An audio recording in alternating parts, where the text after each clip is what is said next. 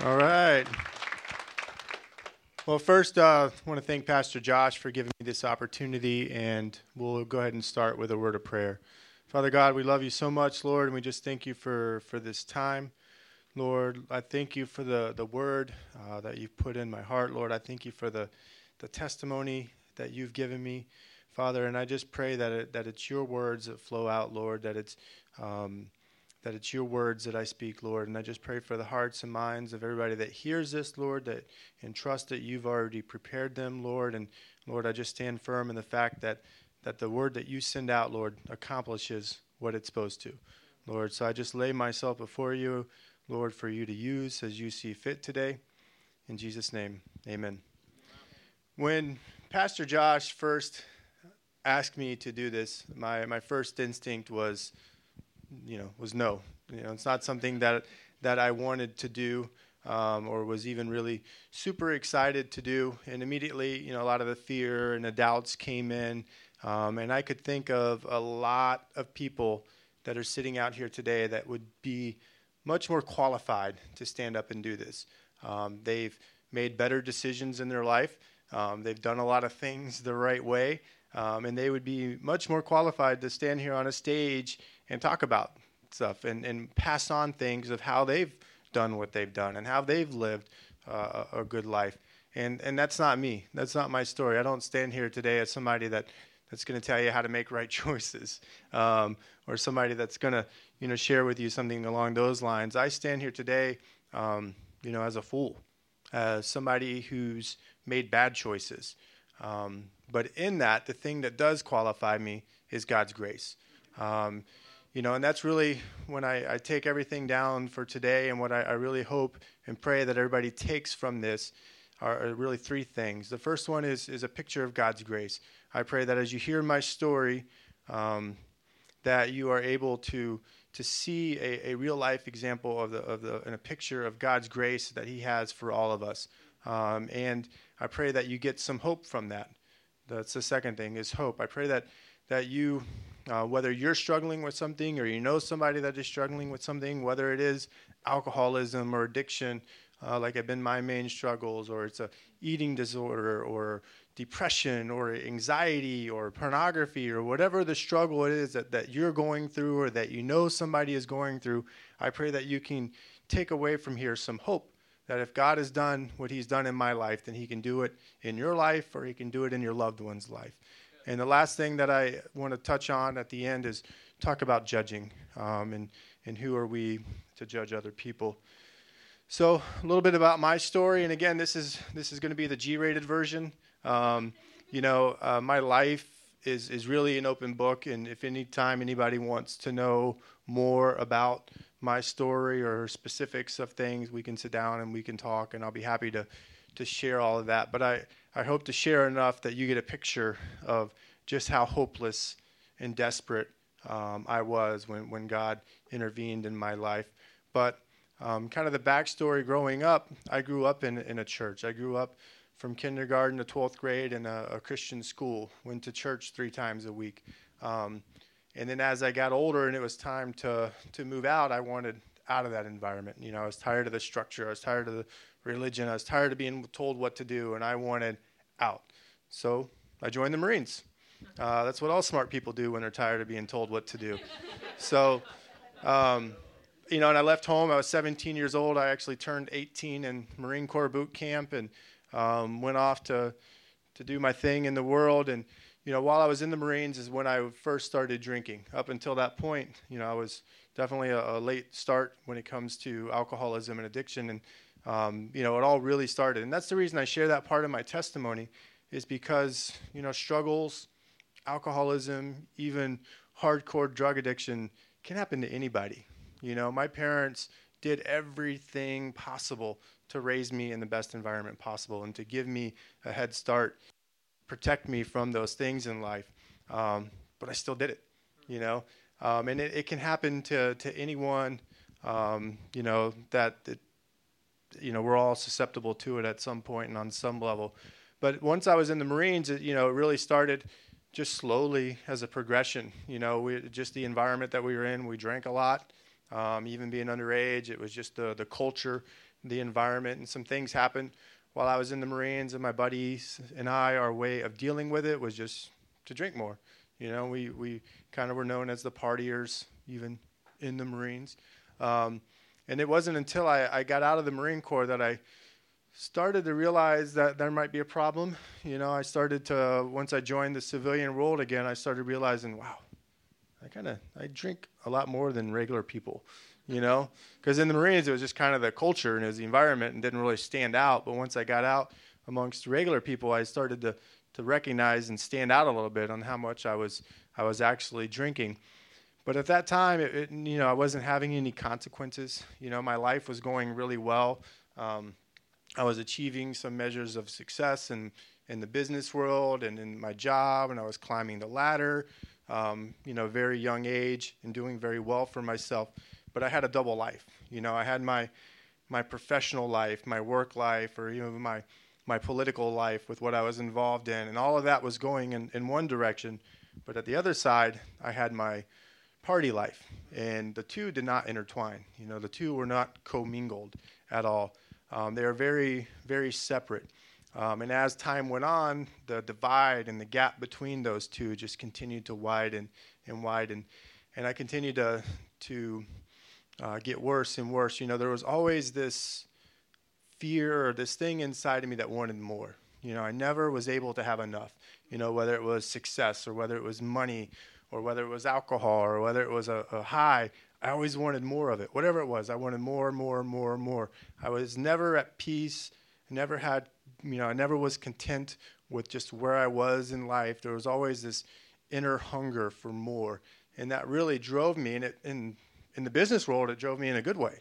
I would go out and outwork other people and outperform other people. And it was kind of an asset in that world.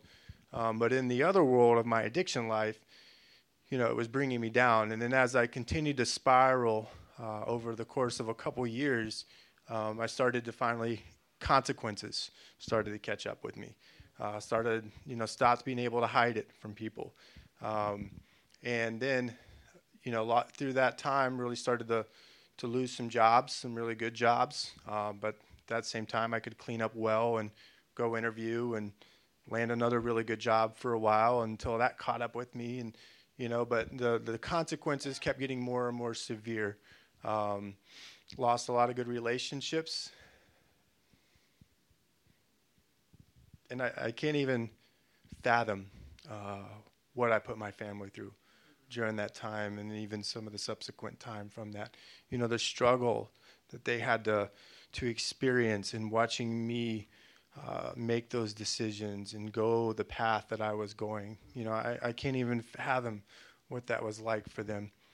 But nothing stopped me. And at this point is really where I was that I couldn't stop. I wanted to. For a long time there, I'd gotten to a place where I was like, okay, this isn't what I want. This isn't going to do me any good in life. So it's time to stop, But no matter how hard I tried, no matter what I did, I always went back to it. I may be able to clean it up for a little while, but I would always go back time and time and time again, and it was killing me. I was losing hope day after day because of that. I remember there was one very specific time where, I was just done. I had gotten to the point where I was so hopeless. I had just gone out and made a total mess again, and hurt a lot of people again and spent a lot of money again. And I was just at this place, and I was like, you know what? If this is my life, I'm not going to live it. If I can't beat this thing, if I'm just going to continue to do these same things and hurt my loved ones time and time again, if this is what my life is going to be, then it's not for me. This isn't who I am. This isn't how I was raised. But if this is what it's going to be, then I'm just not going to live it. And God intervened in my life and kept me from doing something in that time. And there was really a few turning points through all of this. One of the main turning points was this program down in South Florida. And it was in that program where I learned for the first time, was able to hear God's voice. They slowed me down for a period of time, and they discipled me and raised me up and taught me how to hear and discern God's voice in my life. And I will be forever indebted and grateful to them for that. Another major turning point in my life was jail. I spent 4.5 months in a county jail while I was seriously looking at 10 years of prison.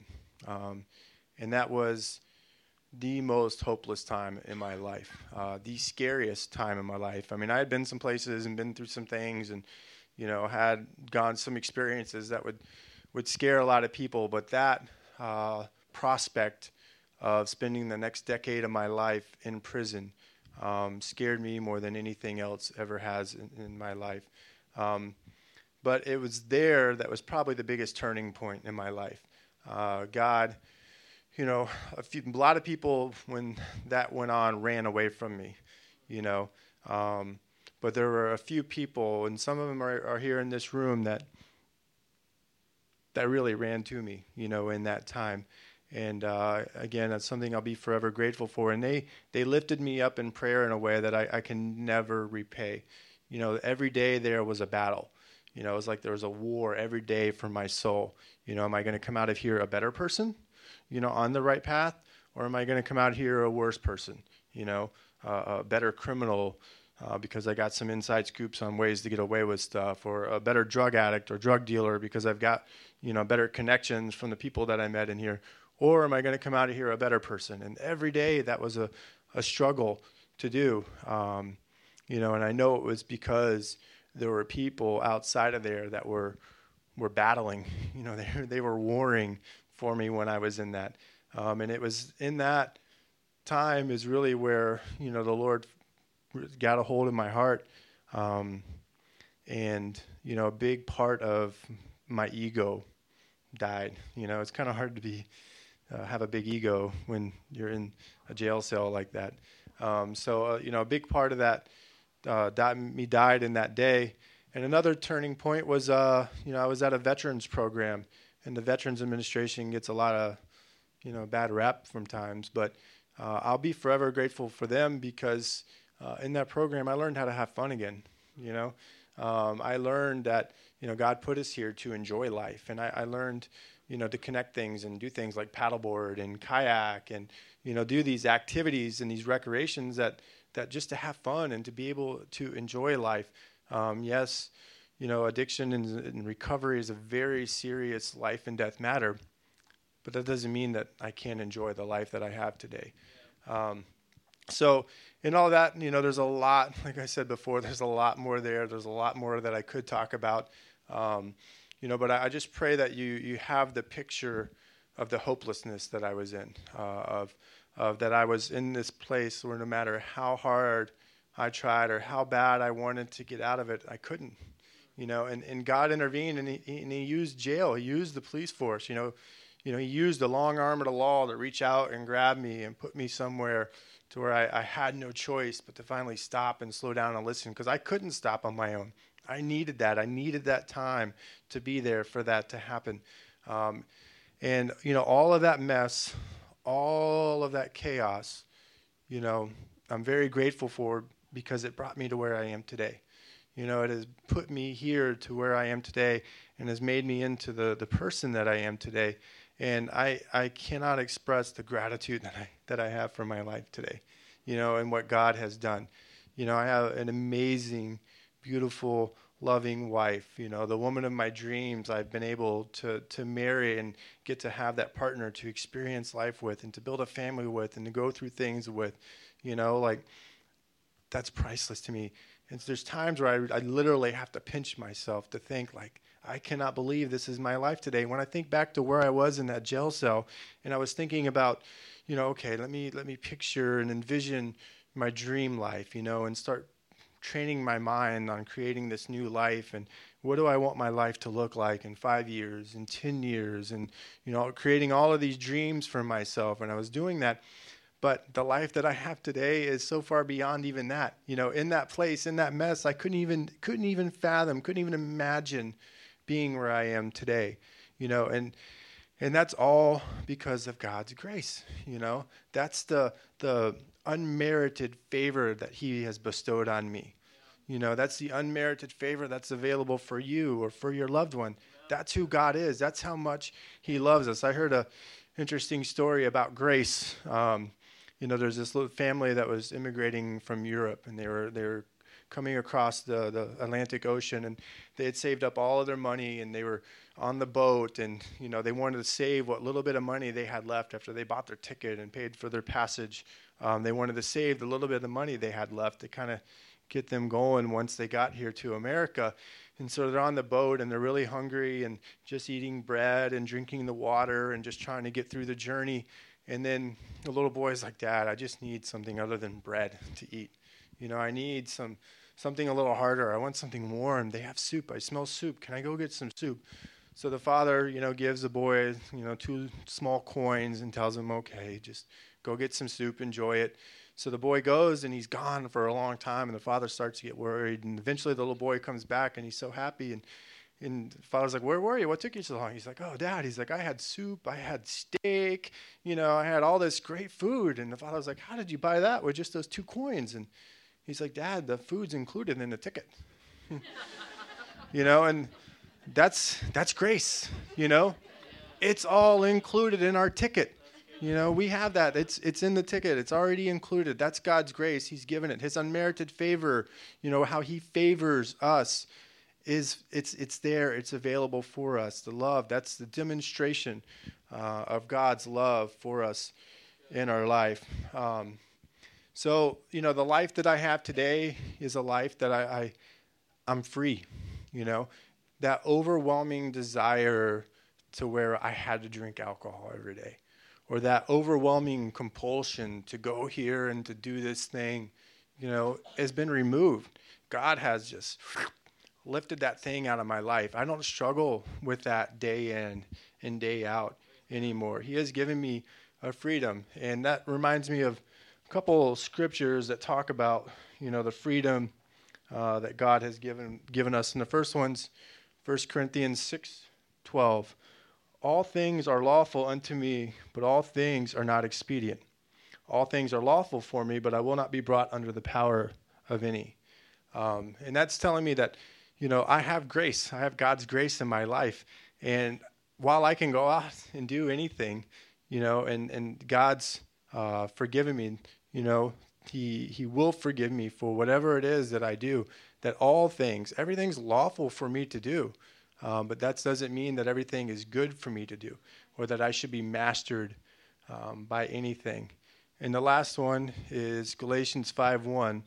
For freedom, Christ has set us free. Stand firm, therefore, and do not submit again to the yoke of slavery.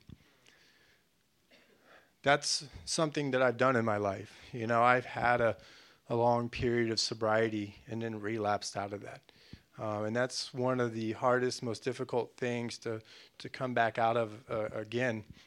To have fought your way out of this pit and this hole, and to have a semblance of life again, and have God restoring things, and have people, looking at you a different way again, and then to go back into that, and then to hurt all of those people. I cannot explain the shame that brings on, and how hard it is to come up out of that again. And that's the reality of sin, said in the first service, but sin will always take us places we don't want to go and keep us there longer than we wanted to stay. That's the nature of sin. That's what my life was. Took me places I did not want to go, and kept me there longer than I wanted to stay. But God has set me free today. Now, on the one side, I have this freedom, but on the other side, I have to live with the daily reality that I'm always capable of that again. I'm just a few decisions away from doing that. I'm just a few decisions away from hurting my wife, That's the reality. I live on thin ice, When I take a step, I have to be very sure of where I'm stepping. I'm from Florida. I'm not the most skilled ice walker out here. It's like, whoa, whoa. Not like you Michiganders are, where you guys can just skip across it and everything's fine. But I have to walk very slowly, very deliberately of where I put my foot, and I have to be sure that where I'm putting it is going to hold. God has set me free. But if I go back to living the way I was living before, and feeding myself the same things and thinking the same thoughts and believing the same lies and operating out of the same belief system, then I'm going to do the same thing I did before. That's just the reality. It's like somebody that was set to go in for open heart surgery and have a quadruple bypass, and then they're ready to go in and they take one last look before they go in for the surgery, and the doctor's like, whoa, holy cow. It's like you have a new heart. All the stuff that was clogging the arteries are gone. All the fat that was around the heart is gone. It's like you've got the heart of a 15-year-old. This is crazy. We don't have to do surgery. And everybody's happy and they say, yay, praise Jesus. And that's possible. And that's kind of what God has done in my life. But at the same time, if that person goes and goes back to eating the way they used to eat and living the life they used to live, that will come back, The arteries will clog again. If they live off a diet of sausage biscuits and Snicker bars and pepperoni pizza, I just described 90% of my diet. But if that's what they live, if that's what they consume, then they will go back to that same thing. And that's the same thing in my life. While God has set me free today, if I don't allow him to renew my mind and renew my relationships and renew my heart, then there's a very strong chance that I will go back. And part of that renewing the mind and renewing relationships happens here. That's why we come to church. That's why I come to church. It's for that. It's where I receive word and read the Bible myself and have my mind washed in the word and renewed, and go to things like the Bible study to where I can connect with people and build those new relationships. Go to things like the Finally Free meeting to where I can connect with people that have a similar struggle or just have overcome some things in their life. So in closing, there's, like I said, there's kind of the three things that I wanted to talk about, and that I hope that you take away from this. And the first one is grace. God's amazing grace that he's given us, and if you can hear my story and see that God can take somebody that's a hopelessly drug addicted alcoholic who's pretty much addicted to anything that he can get his hands on, anything that may make him feel better in that moment, I would become addicted to it. If you can take somebody like that and bring me out of that mire, bring me out of that mess, and bring me to where I am today, he can do that for you in whatever it is that you may be struggling with it. Or he can do that for your loved one. If he can get a hold of my heart and my life while sitting in a jail cell, and even surround me with people and protect me in that environment and set me on a course and on a path to bring me to where I am today. If he can do that for me, he can do that for anybody. And I pray that you take some hope from that. That's the God we serve. That's who he is. That's the love that he has for us. That's God. And then the last thing is just kind of a personal one. But God has, in the course of my story, he's kind of given me, there's like a gift that's been hidden in that, So when I sit down with another person who's struggling with something, I very frequently tell them, listen, I can't judge you. Being who I am, doing the things that I've done in my life, I cannot judge you for anything that you're doing or anything that you've done, So that's kind of like a gift that God has given me. But really, I think that's a gift that's available to us all if we think about it a little differently. That God, in the sum of the Bible, and especially in the New Testament and Jesus' teaching, the sum of that is telling us that we are not to judge each other. Now you can find religious scholarly articles where they try to defend our right as Christians to judge people. And I'm not going to, debate those people. They're a lot smarter than me, but I'll just share you what God has put on my heart. And that, when I classify somebody's heart, when I say this is that person, there's a big difference between saying so-and-so did this and that was lazy of them. That was a lazy action. I'm classifying that action. It's a lot different than saying so-and-so did this and they're a lazy person. That crosses a line, where I am classifying that person's heart as one way. And that is one form of judgment. And another is when I presume to know a person's motivation or intent. Only God can know somebody's heart. I don't even know my own heart most of the time. Only God can look and say what somebody's motive is for doing something or what their intention is. So when we presume to think we know what somebody's motivation is or what the intent of someone's action is, and we are judging their heart and we are putting ourselves in God's position. God is all through the scripture. He's telling us, don't judge one another. Just love each other. Don't judge, love. And a lot of times people will try to defend because it's such an innate part of our humanness that we want to judge and separate, ourselves from people. But so we defend that a lot. And you hear people say, well, you judge a tree by its fruit, right? That's in the Bible. You see bad fruit, and that's a bad tree. Well, let me ask, who here doesn't have some bad fruit in their life? From time to time, somewhere, somehow, who doesn't produce a little bad fruit? Who doesn't, get really irate if somebody cuts you off and you do or say something, so what? So I think really what the heart of that scripture is telling us to recognize that we all do have bad fruit, for therefore we all are at our core bad trees and need a savior.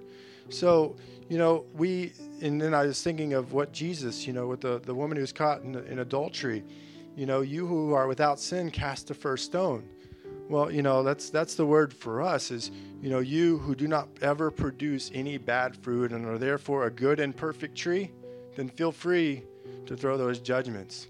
But for those of us that aren't perfect and have those things, we need to not do those judgments, because judgments have a way. They're like a boomerang. You throw them out and they will come back to you. How many times do you hear somebody say, oh, my father was an alcoholic and I judged him, or my dad was this way, or my mom was this way, and I judged them for that, oh, they're such this kind of person. And then they go and do the exact same thing. There's power in the judgments we make. It's part of God's laws. And when we break those laws, we will suffer the consequences from breaking those laws. So that's really my word and my prayer for this body, is that we will be a people that love each other, that take the great amount of grace that we've received and pass that on to other people, that we're not a people who judge or try to presume what somebody's heart is, or we see them produce a little bad fruit, and rather than coming along inside and saying, hey, it's okay, I've been there, let's keep going, let's pick that thing up, throw it away, and let's keep going with life. But instead, that's the people. That's what I love about this church. That's what I love. That's what's happened to me since I've been here.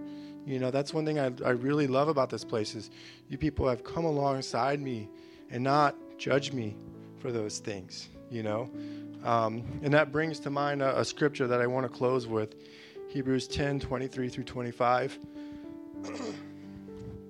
Let us hold resolutely to the hope we confess. For he who promised is faithful, and let us consider how to spur one another on to love and good deeds. Let us not neglect meeting together as some have made a habit, but let us encourage one another, and all the more as you see the day approaching.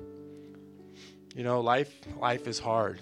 There's struggles in life. We all have to deal with them from time to time, and we need people around us to love and to encourage us. And I'm thankful that this body has been that to me, and I pray that we can continue, as this church grows, continue to pass that on to other people.